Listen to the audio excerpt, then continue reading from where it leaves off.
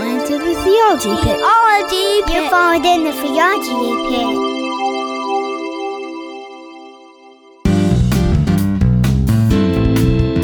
Well, hey everyone, welcome back to The Theology Pit. This is theology out of Pittsburgh, and not to be confused with a bottomless pit, because you know what they say, when you fall into a bottomless pit, you die of dehydration. But you know that this is the theology pit, the pit of theology, and like a bottomless pit, you could swim and dive endlessly in this pit. I guess if the pit was filled with liquid, but somehow, I don't know how that would work if there was no bottom. But anyways, it doesn't matter.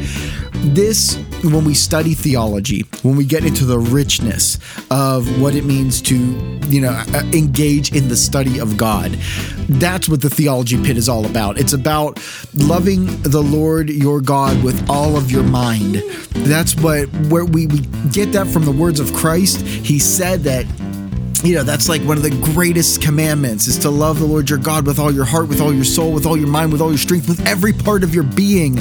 And loving God with your mind is such an important part of that movement. And that's what the theology pit's all about. It's about expanding our minds by studying what God has said to us, by understanding God through not only general revelation, which is everything around us. When you study the natural sciences, when you study science, you are studying general revelation that God has created that points you to Him. Even the concept of science itself presupposes a theistic understanding of a worldview. Before that was the mainstream, science was understood chaotically, or it would be chaotic but within mathematics, because why? Well, mathematics, as you know, numbers are an abstract concept that have a real reality, something that's outside of a tangible world that yet has validity. And so the assumption in science is that there was a designer, that things are to be a certain way, and we can prove that by doing an experiment and repeating it. That is general revelation. Special revelation is what God has delivered us through the prophets and ultimately through His Son. And the way that we have received that in these times now, and this isn't the only way, but is through the Bible, is through the Word of God. And that is what we are studying here right now with episode 10 of our study of the Bible. And we are looking at the canonization of the New Testament. Is it reliable? Can we trust it? And today we're going to talk a lot about the people who these books were written to and written for.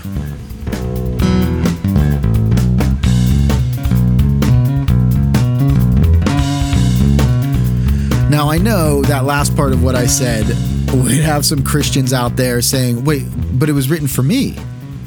Well, yes and no. Okay, even St. Paul tells us that, it was written down for our understanding, but written to you specifically, you in mind, you listener, you Christian who are saying that, the Bible's 66 love letters to me. And it's like, well, no, it's not. Each book in the Bible or letter or section written, pericope, whatever you want to say, had a specific meaning that the author wrote.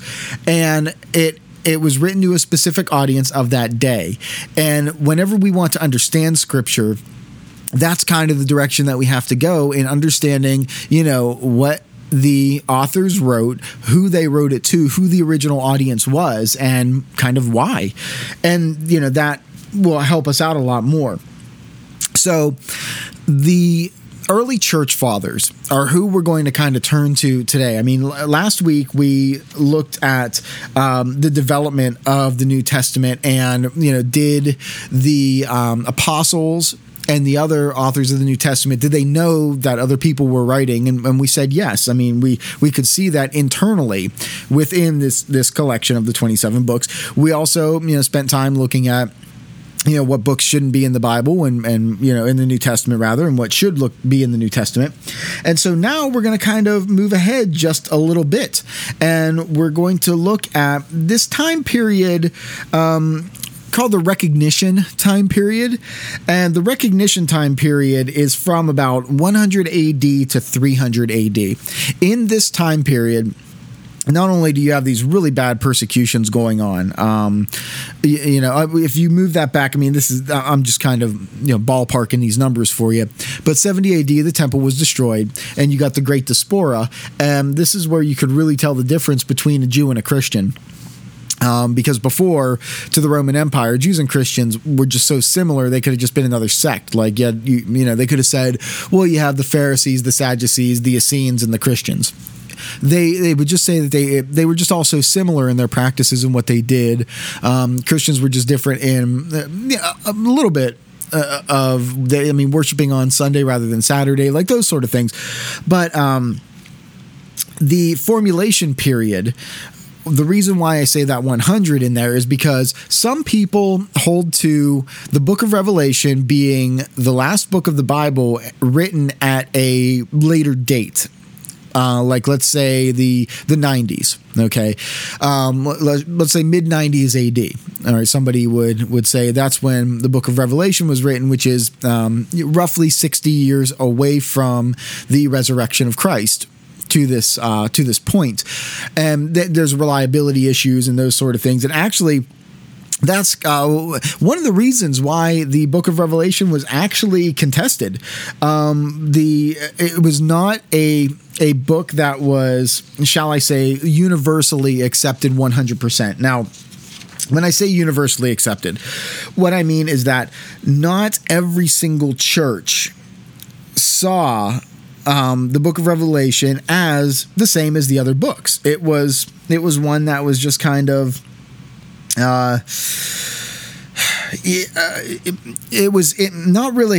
it's not disputed. Okay. It was spoken of, but it wasn't spoken against, because you had, when people were looking throughout the ages here, first, let's give it 800 years of the church here.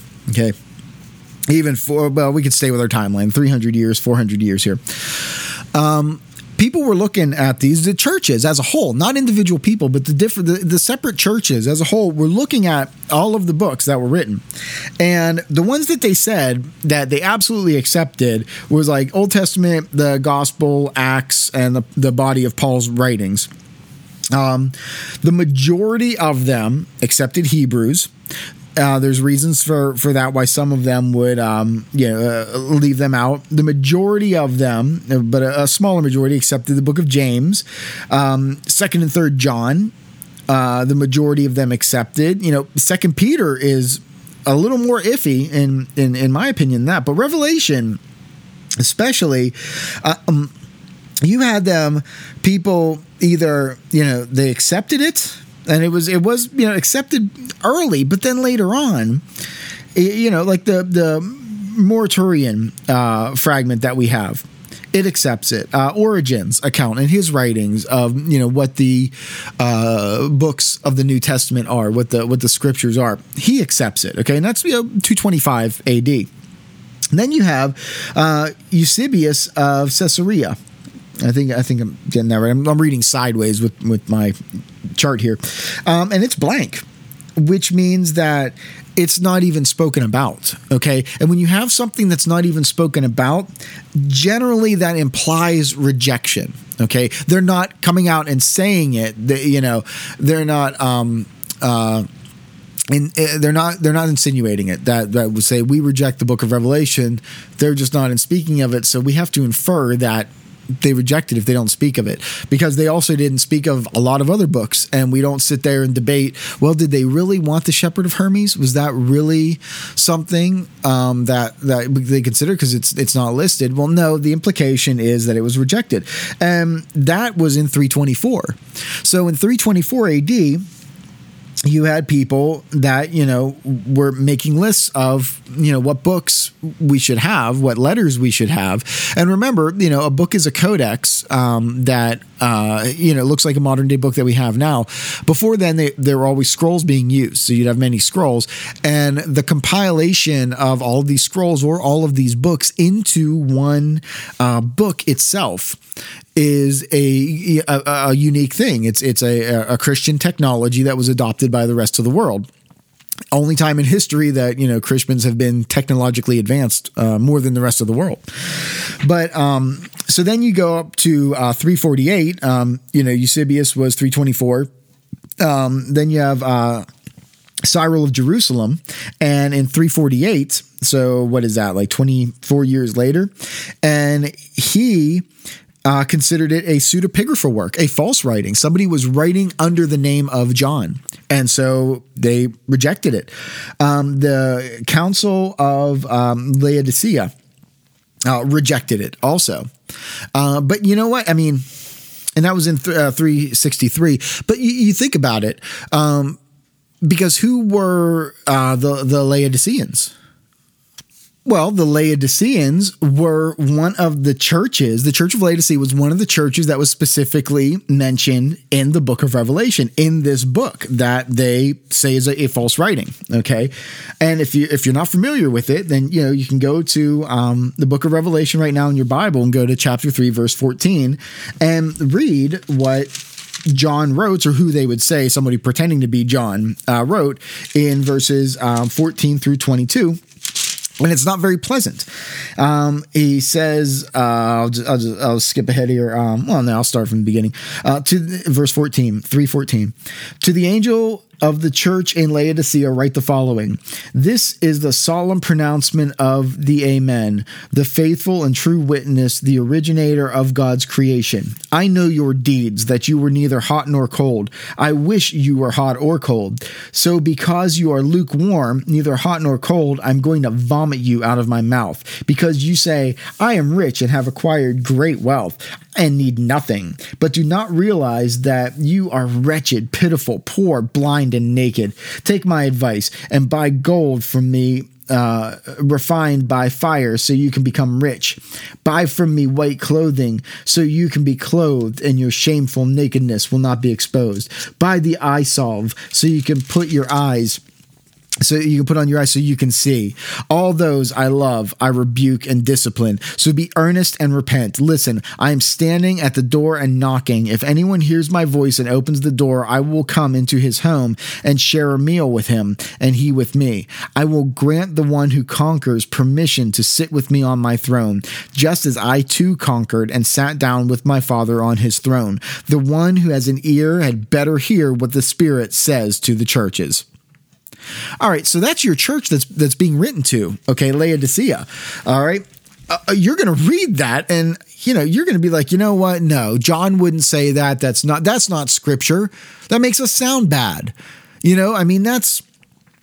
Sure, they're looking at it and thinking maybe, hey, you know what? This was probably written a couple hundred years ago, and it still stings. People are still reading. They say, no, we don't accept it. So you can understand in a way why this particular council in this particular area, this particular church, would call this a pseudepigrapha writing, a false writing.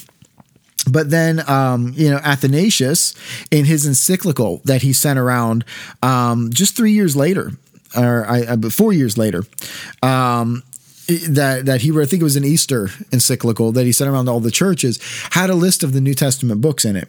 And in that list is every single one that we have today in the New Testament. And so people held on to that because Athanasius was a very predominant clerical person. And so, he was a defender of the Trinity. I mean, you have all kinds of weight behind him, and, he sent it out. And so it was then accepted. But then Gregory of Nazianzus, I think that's how you pronounce it, he rejected his pseudepigrapha and said it was false in 380. So, 13 years later.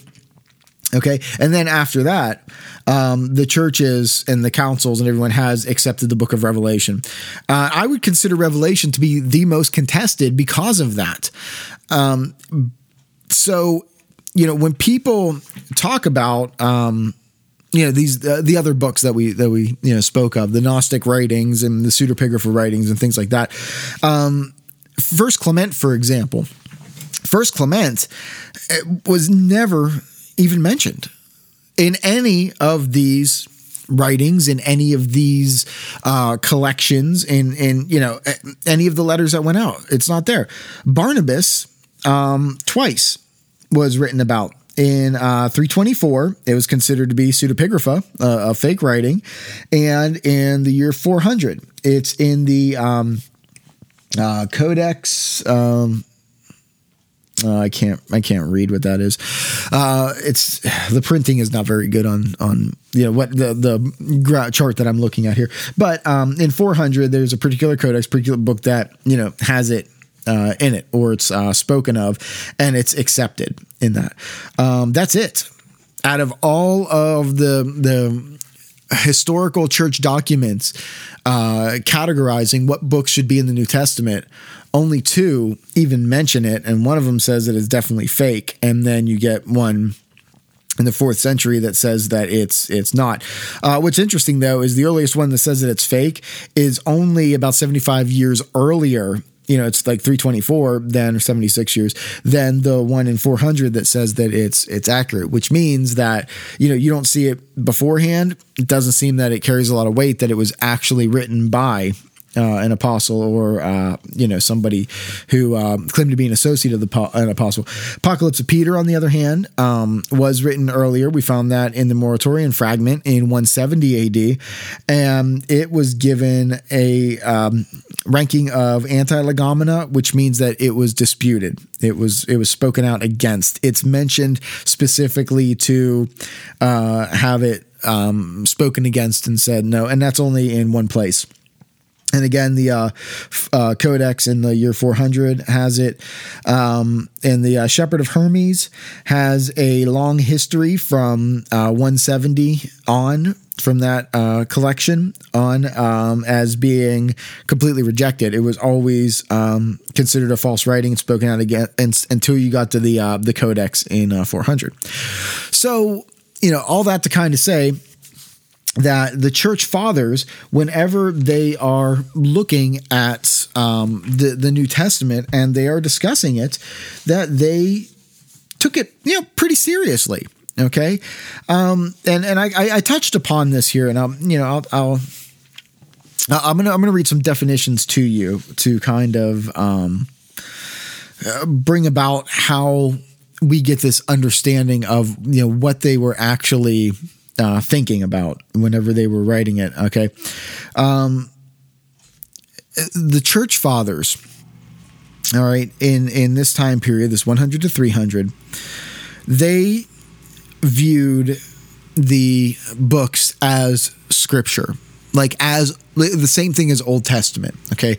That's very important. Because they were so close. You're talking about people who were the disciples of the apostles, of the people that wrote it, or disciples of the disciples, okay, in that line, in that magisterial authority, so to speak, okay, in that apostolic succession. Anyways, in the line of the apostles, okay, the one apostle discipled the next apostle. And they also drew a clear distinction between their writings and the writings of Scripture. Now, with pseudepigrapha works, of course, you don't have that. They're saying that what they're writing is Scripture. But the early church fathers, that are writing at the same time, like I said, if you give Revelation the latest date, then you have stuff like the writings of Clement that are within the writing time period that the New Testament is being written down. And he separates his writings. In his writings, he says these are not scripture. He completely devoids his work from the work of the apostles.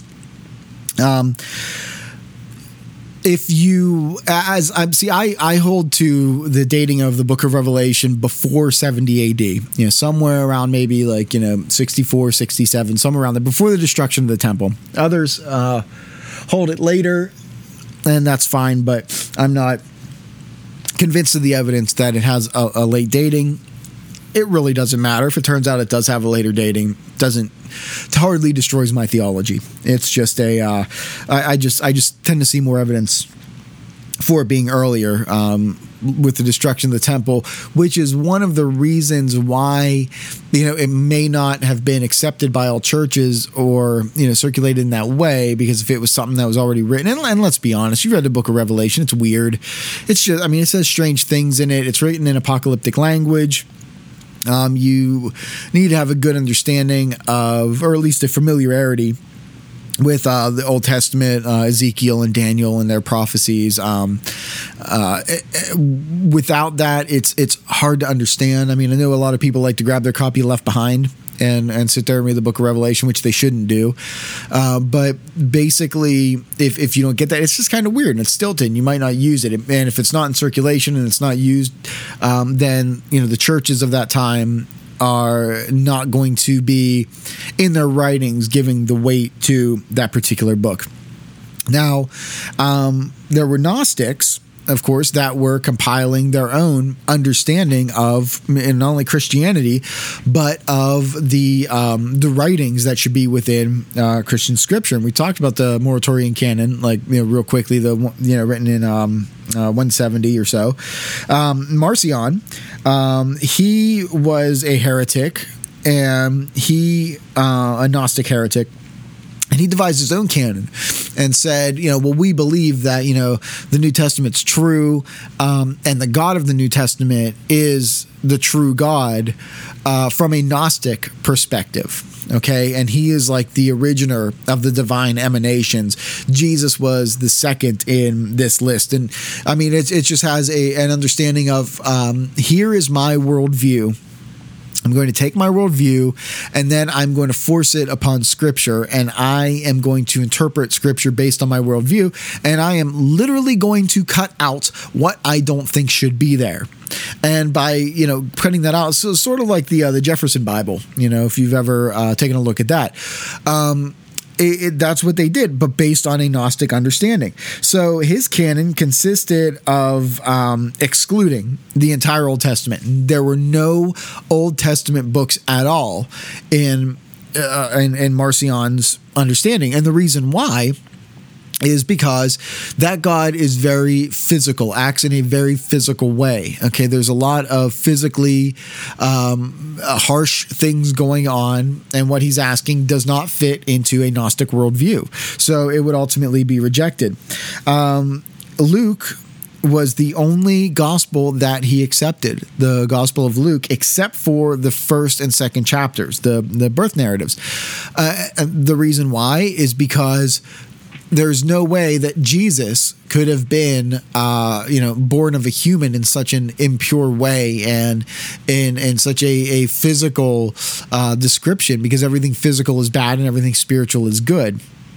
These are the type of people that gave credence and or were Docetists, coming from the word dokeo, which means to seem or to appear. They said that Jesus wasn't a real human; he only seemed to be a human. He only appeared to be like he was a real, flesh and blood person, but he couldn't have been, because he just did way too many good things.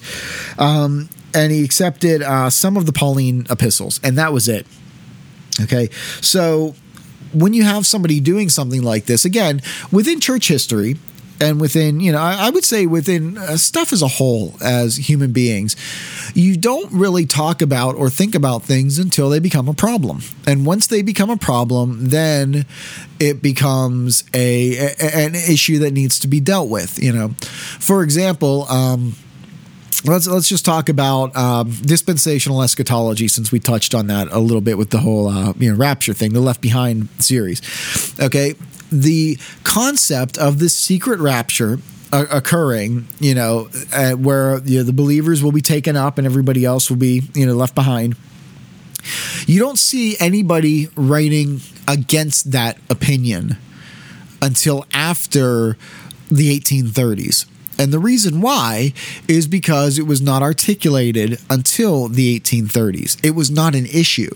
Okay, so if it wasn't an issue, if it wasn't brought up, you're not going to have any writings for it, and you're not going to have any writings against it. Now, I know people that hold to that particular eschatology would say, no, look, this person talks about it and this person speaks about it, and what they're doing generally is anachronistic, because that's not what those people are talking about. They're not speaking out directly for it. They may be lending some credence to the concept of Christ returning, but it's usually found within the understanding of the second coming and not in a secret second coming before the quote unquote real second coming. However you want to say that. It's really, dispensationalism has three comings of Christ, but they say, well, since everyone's caught up in the air with him, he doesn't really touch the ground. It's not considered a real second coming, or how, I don't know. It's, if we ever get into eschatology and we start, dissecting all this stuff, you'll kind of see what I mean. But I'm just talking this way for brevity's sake. That the point is that people are not going to be talking a lot about it. So if you have something that is accepted, you really don't get a big deal. And the last time I checked in the evangelical circles, people that I know, one of the biggest things that is starting to come up, and it's reared its head every now and again, is the debate on the eternal sonship of Christ. Whether or not Jesus was always the Son of God in a certain positional relationship that was subservient to God the Father. And if this was always been, or if this was something that occurred at the incarnation. And that's something, so you may see, if this gains traction and really gets going, you may see more literature written about this stuff and people talking about it more. But why didn't you see any before? Well, that's because it wasn't an issue. Marcion in 140, 170, in that time, made this an issue. And people started responding. The church fathers started responding, and the churches as a whole started responding. So here's a nice quote here from a book called The New Testament Introduction by Donald Guthrie. It says, from the early part of the 2nd century of the Christian era, there is evidence that the letters of Paul were treasured not merely as isolated communications, but as a definite collection of writings, now commonly described as the Pauline corpus, or the body of Christ. The body of Paul, Paul's works. Yeah, body of Christ, I think of Corpus Christi. Okay, so with that going on, you're not going to have somebody come in that can easily sway with a list of what should and shouldn't be in the New Testament, as Christians are accused of having. Somebody just coming in, or a council coming in and saying, this is the list, everybody adhere to it. There's a big problem with that. That's not what was going on. I mean, I'm talking about the church fathers here. Origen, writes commentaries on most of the books of the New Testament, emphasizing their inspiration. You have the time of the writing again, the Diocletian persecutions that occurred in 302 to 305. That's a real big deal, because if you were being persecuted for having writings, and I talked about this in one of the theology pits in Salvation, when I went over the 2nd century and their understanding that you had people called the traitores, which means the ones who turn over papers. They turn the papers over. These were the ones that turned over the scriptures to be burnt, to be destroyed whenever they were caught. And, groups did not want to have them as part of the Christian community anymore. They wanted them excommunicated for good, completely booted out. But you get this sense that you're going to be sure that what you have is, in fact, the Word of God and is worth dying for. Okay. If you have a copy of the Apocalypse of Peter and somebody says to you, that's a Christian work, you need to turn it over to be burnt. I mean, are you going to say, or die, and you're going to say, well, I'm going to die for this. No, you're going to be really sure. So the ones that you're really sure about, those were the ones that people were killed for. So it helps to understand what, was being talked about. And I think last time I may have touched on the diatessaron. Diatessaron is somebody got together all the Gospels and tried to harmonize them into just one gospel, just one book, to have all 4 Gospels together just to tell one story, one concise story. And it was rejected because people said, no, we want Matthew, Mark, Luke, and John because that's of the apostles. That's what was written. That's the word of God. That's what we need to understand. So, you're not getting any type of collusion or changes because people didn't want that. They wanted, what was said, what was the original. What was that original? What was originally written down, or the voice that was coming out of it, the meaning?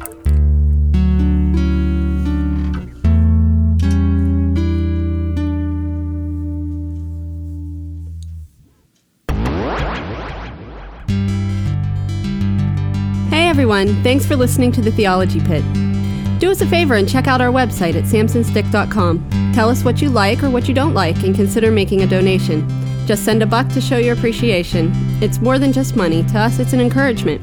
samsonstick.com. Thanks again. Now back to the show.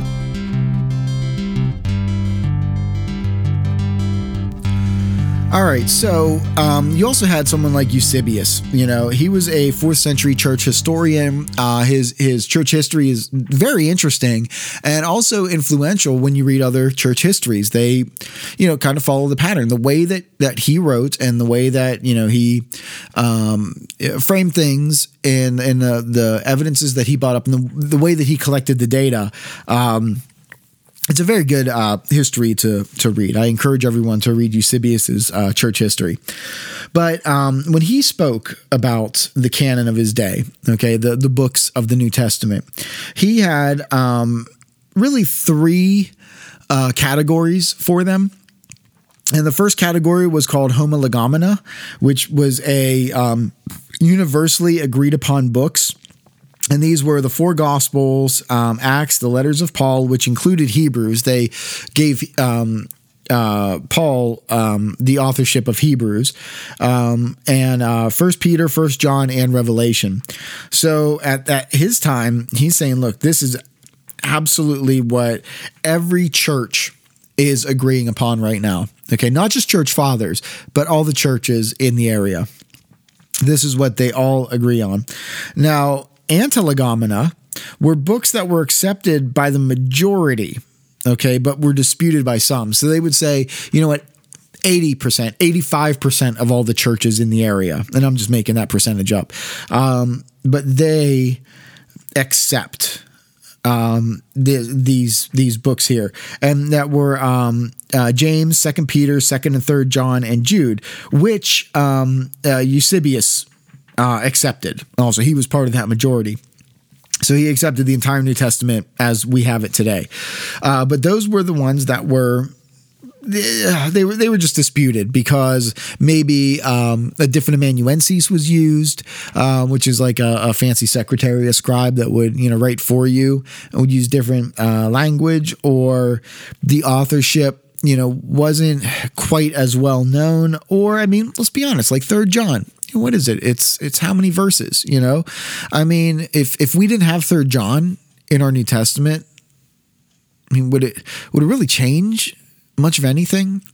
Doctrinally, not at all. Same thing with 2 Peter and 2 John and Jude. And Jude, as we looked at with the one variant that we had, you can understand why some people had a hard time accepting it, because Jude's the one that talks about Jesus bringing the Israelites out of Egypt, specifically saying that Jesus did it, not Yahweh, not using Lord, not using the Tetragrammaton of Yahweh, or the Kyrios of the New Testament.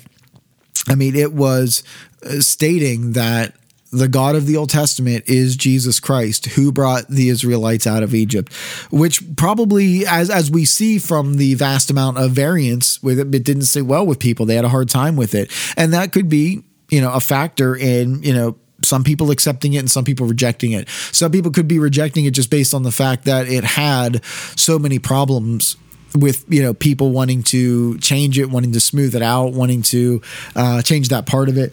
And there could have just been issues, in that sense, that they would say, well, if it's not universally accepted, then we just don't want it. And some people reading it and just saying, no, it doesn't speak to us in the same way because of things of that nature. And then you had pseudepigrapha works, which is the third one. And the pseudepigrapha works are like the Acts of Paul, the Didache, and the Didache was like a handbook on how to be a good Christian, I would almost want to say a liturgical document. I mean, it had like how to do church, how to baptize, how to do baptisms, a catechesis in a way. It comes from the word to teach. It kind of means that Didache kind of means the teaching of the 12, but it's not what the 12 disciples taught or the apostles taught. It's just given that name. But when you read it, it's, how should you behave before taking communion, fasting, the proper ways to do baptism. Like I said, if you have something like a Book of Common Prayer in the Anglican Church, I would say it's similar to that. It's similar to any type of, liturgical understanding. And then we move on now to Athanasius, as I said before. He's the 4th century bishop of Alexandria, so he had the weight behind him, and he sent out his cyclical letter. And cyclical, it just went around to all the major churches of the time. He had 5 or 7 real major church heads at the time. I think off the top of my head, Rome was one of them, Alexandria was one of them, Constantinople was one, Antioch was one, Jerusalem was one. I think Hippo might have been considered one. And then I know that there's another one in there that I'm missing. But anyways, he sent it around, and it was like the first formal attestation. You know what I mean? It was the first formal one that of the current canon, and people were looking at it and they were agreeing with it.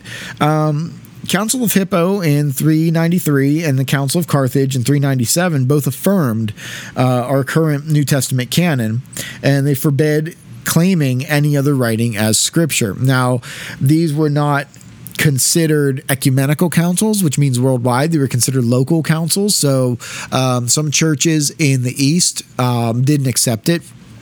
But churches in the West generally did, and the majority of Christianity, I would say 99% of all Christians agree on this being our New Testament collection. And so, you're looking at almost 400 AD before anybody was really sitting down and saying, no more. You can't add any more. This is it. It's a closed canon. And when some people say, well, the Council of Nicaea, like that's where Constantine decided what books were going to be in the Bible and that sort of thing. I mean, when you really look at it, why would they, they only pick Nicaea because it was so, Nicaea because it was so popular. People know that one. If you've been raised in any type of liturgical church at all, which is the majority of the Christian world, okay? Even if it's not a high liturgical church, even if it's a lower liturgical church, you know what the Nicene Creed is. Okay. And and if you just looked at it and said, well, what is a Nicene Creed? Well, it came from the Council of Nicaea. Oh, okay. That's very popular. Why not have it be a good place to say this is where we made up the New Testament or whatever? And people would adhere to that because how many people know that there were other councils? They may not. They may know Vatican II, and that might be it from the 1960s. Like that's the only other council that they're aware of, and they would just consider that to be a Roman Catholic council. They would have no idea of like an ecumenical council, worldwide council. But nobody, when was the last time somebody said, oh yeah, Christians just made up the New Testament and a bunch of guys sat around deciding which ones were in it because of the Council of Carthage? What? No, nobody says that. Nobody says the Council of Hippo. You never hear that. You never hear that argument. And, it starts getting kind of annoying when people say that mantra over and over again. The Council of Nicaea, they decided the New Testament. It's like, no, that's so. plainly false that, it's hard to even keep up. When somebody says that, it's like you have no historical knowledge of church history, at least at all. Like you have no concept of it. So the early church had a suggested criteria in order to choose, what books that they would accept as scripture. And again, I'm going to read these 4 points, and I've talked about this before, and I want you to kind of think not only of what they are, but what they kind of leave out. Number 1 is, was it written by an apostle or at least someone of recognized authority under the apostolic umbrella? So, Mark wrote the Gospel of Mark, first. Well, how does Mark get any type of popularity or any type of traction?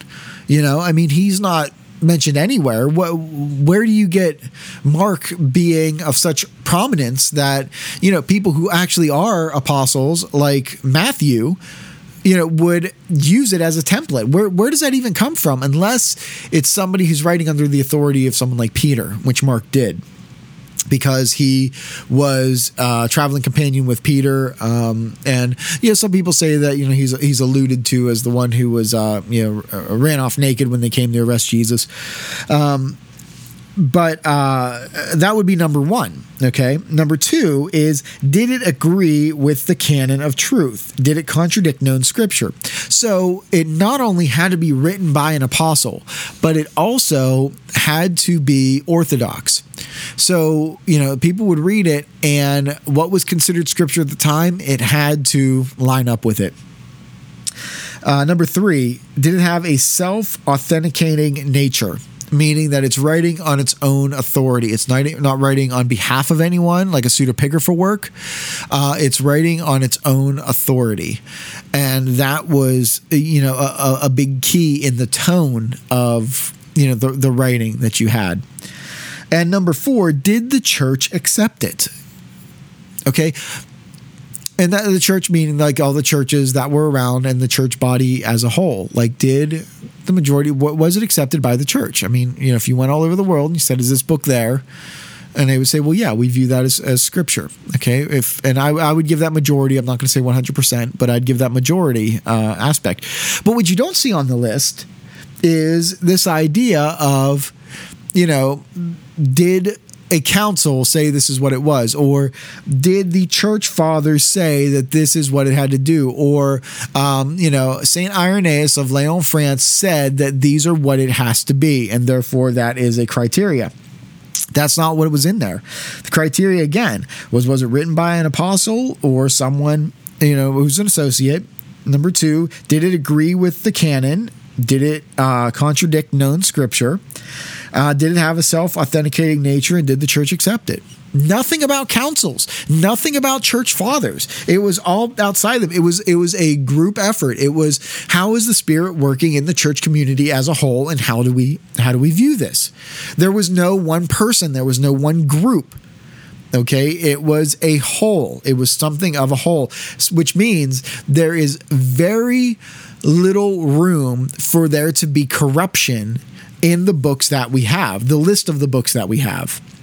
Okay, very little room for that. You couldn't, even if somebody tried to come in and do it, it would be rejected. It would be thrown out. There would be so much written against it that the only way we would know about it is because of what was written against it that was preserved, not even what it so much wrote. And that says something of itself.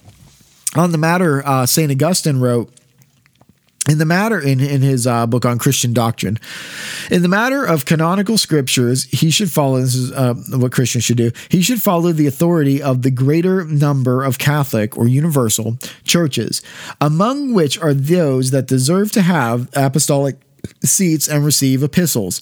He will observe this rule concerning canonical scriptures, that he would prefer those accepted by all Catholic churches, meaning universal churches, to those which some do not accept. Among those which are not accepted by all, he should prefer those accepted by the largest number of most important churches to those held by a few minor churches of less authority.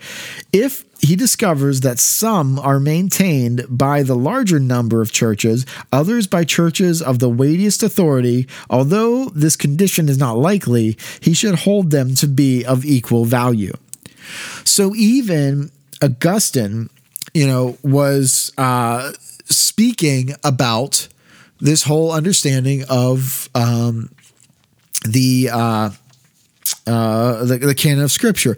And St. Augustine, this is Augustine of Hippo, who lived in, turn of the 5th century there. So, I think he became a bishop in like the 390s. And, I think he died like the 430s or somewhere around there. So at this time, he is saying, okay, there's some churches that have it, but you have to remember, you had churches that were set up by apostles, okay? And then you had churches that were splinters that branched out, okay? And what he was saying is that the ones that were established by apostles and have apostolic succession in this manner, that those are the ones that are more weighty, okay? There are more of the disciples of the disciples there. There are more of the people who held to this belief generationally. And that's what is meant by that. So if you had like one church that was an offshoot, somewhere in like Northern Africa that didn't hold to a particular book, like they said, hey, we have the Gospel of Barnabas and we say the Gospel of Barnabas is what needs to be in there. They would say, well, okay, you and who else? Well, us. Oh, okay, but that's not reasonable. That's not good enough. So, it'd have to be more in on that. Now, what we're going to talk about in the next theology pit that I'd really like to kind of get into is going to be the different translations. Okay. We looked at it saying already in the theology pit, do we trust that we can have the right words? Can we get reasonably back to the original writings? Okay. And we, came up with the conclusion of yes, we can because of how much evidence we have out there. And then we looked at, okay, if we can do that, do we have the right books? And we just looked at that and say, okay, we know that we have the right books. And of these books, because of, the amount of manuscripts that we have and the writings of the church fathers writing about this, commentaries, and even critics of the New Testament writing in their own accounts. And when they're doing so to criticize it, they have to actually write the New Testament in there. And it can be cross-checked that way. That we are sure that we have the right words. Okay, we are close enough to the right words. I mean, we can even say that we have 99%. All right, or 90, let's say 98%, But we can be absolutely sure that we have the right books and that we have the right wording. Now, it wasn't just written in Greek, it was also written in other languages. And so that's where I want to move to next in the theology pit. I want to move into the concept of translations and transmission. I mean, we talked about the transmission part a little bit about, being copied out and, those sort of things. And we talked about textual criticism, but translation is an issue because you have, and I may have talked about this before, with churches that say that they believe that the Bible is the Word of God and that this Word of God needs to be accepted and adhered to, and that they believe that it is divinely inspired, theopneustos, God-breathed. And because it is God-breathed, then you must adhere to it. And a lot of times when you start to get, and I don't want to put this in a negative way, this type of rigidity, but a lot of them are what's known as King James only people, that it's only the King James version of the Bible. And even churches that don't hold to, that aren't King James only, that do hold to that, which are the vast majority of the churches, they don't stress the importance of learning Greek and understanding Greek to get back to understanding and reading the originals as they were. And so that brings in the question of the concepts of, are the words themselves inspired, or is the concept that is being written inspired? The first one is called ipsissima verba. Ipsissima verba is that every single word is inspired by God. And the other one is ipsissima vox, the very voice of God that comes out of it, the meaning that comes out of it, that is what's inspired. And there are a few others when we talk about inspiration. But just to kind of get us this springboarding point here, I want to bring up those two, because people who would say that it's every word that's important rely on translations in their vernacular, in their common tongue. But yet, they don't see the irony of not learning the Greek, and that you could only use this one version. Now, we have to also ask ourselves, if this was so important to have these, the actual words themselves, that the words themselves are what's inspired, was that something that the early church believed in? Was that something that the early church held to?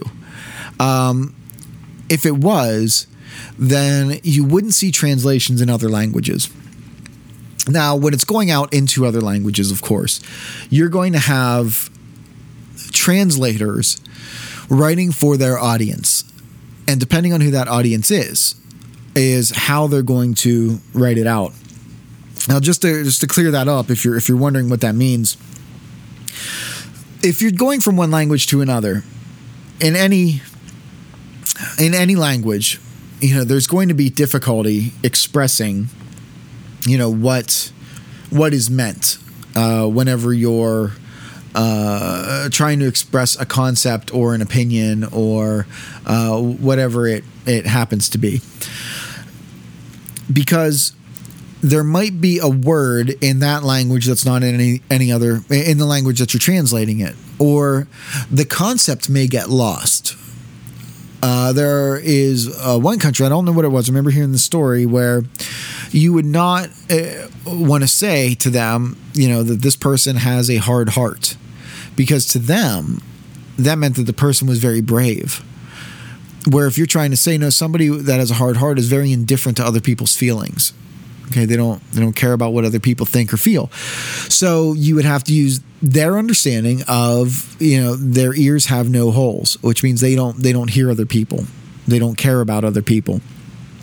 And so in order to have that type of understanding, well, when you're writing something out, you are changing the actual words, but you are doing it to convey the thought, convey the message.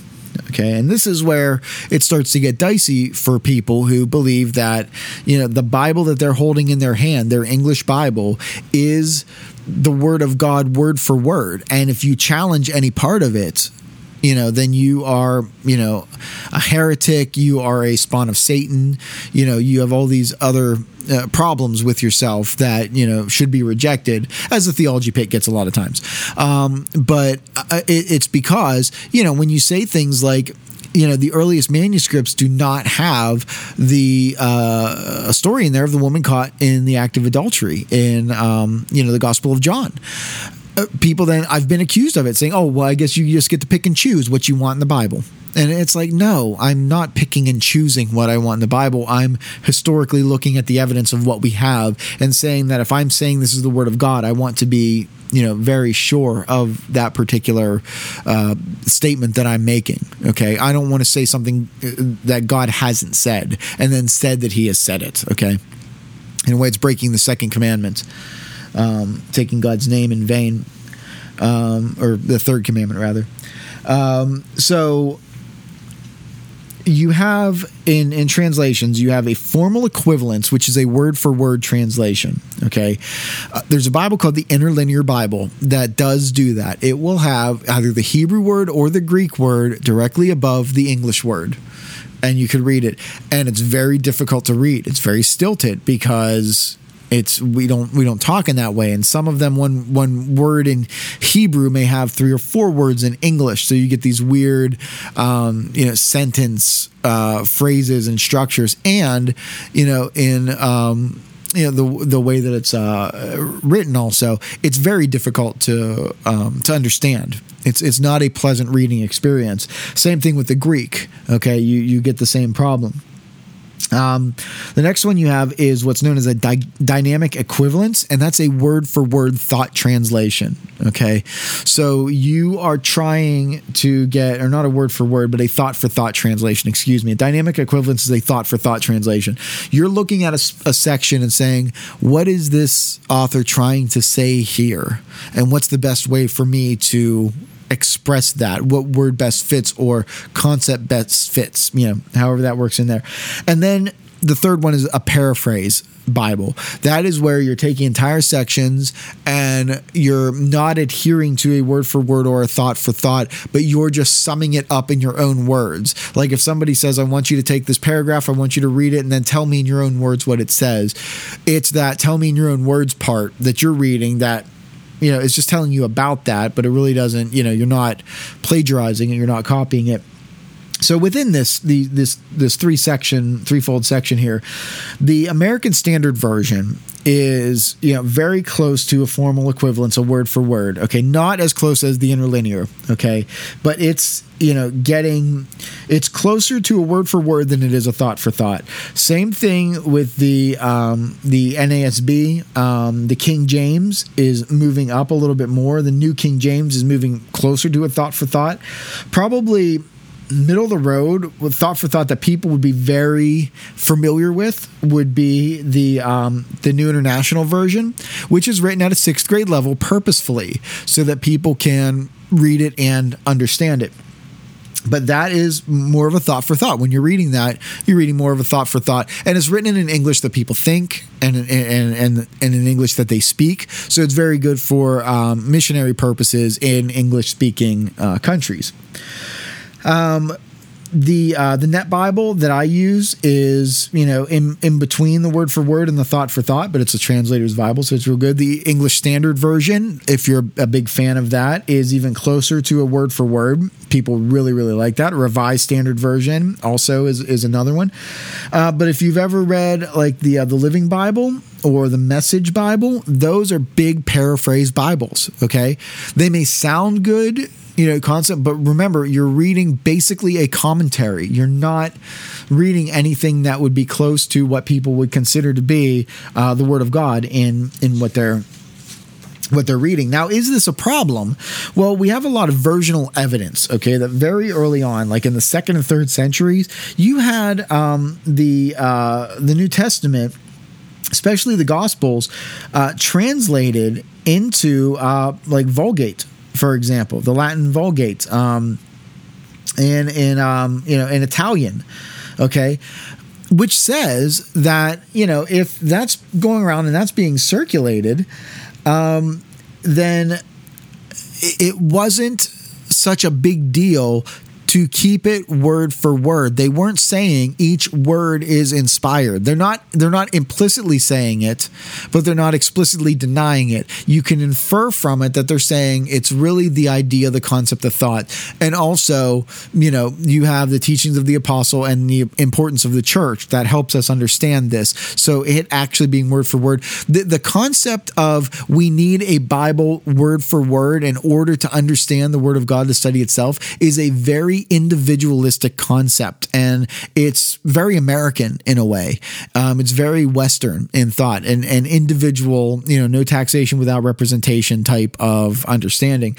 And this is part of the problem with Christianity today, is that we need a Bible where we can be Lone Ranger Christians, and the early church was not thinking that, and you can see that through these versions. Syriac, Coptic, this is 2nd century, 3rd century, 4th century, 5th century, and it never was a problem. It never was an issue.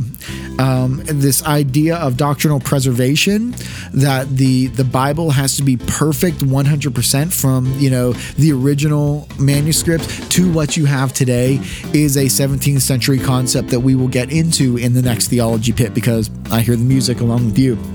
So thank you for listening to the Theology Pit. Again, check us out on Facebook at the Theology Pit.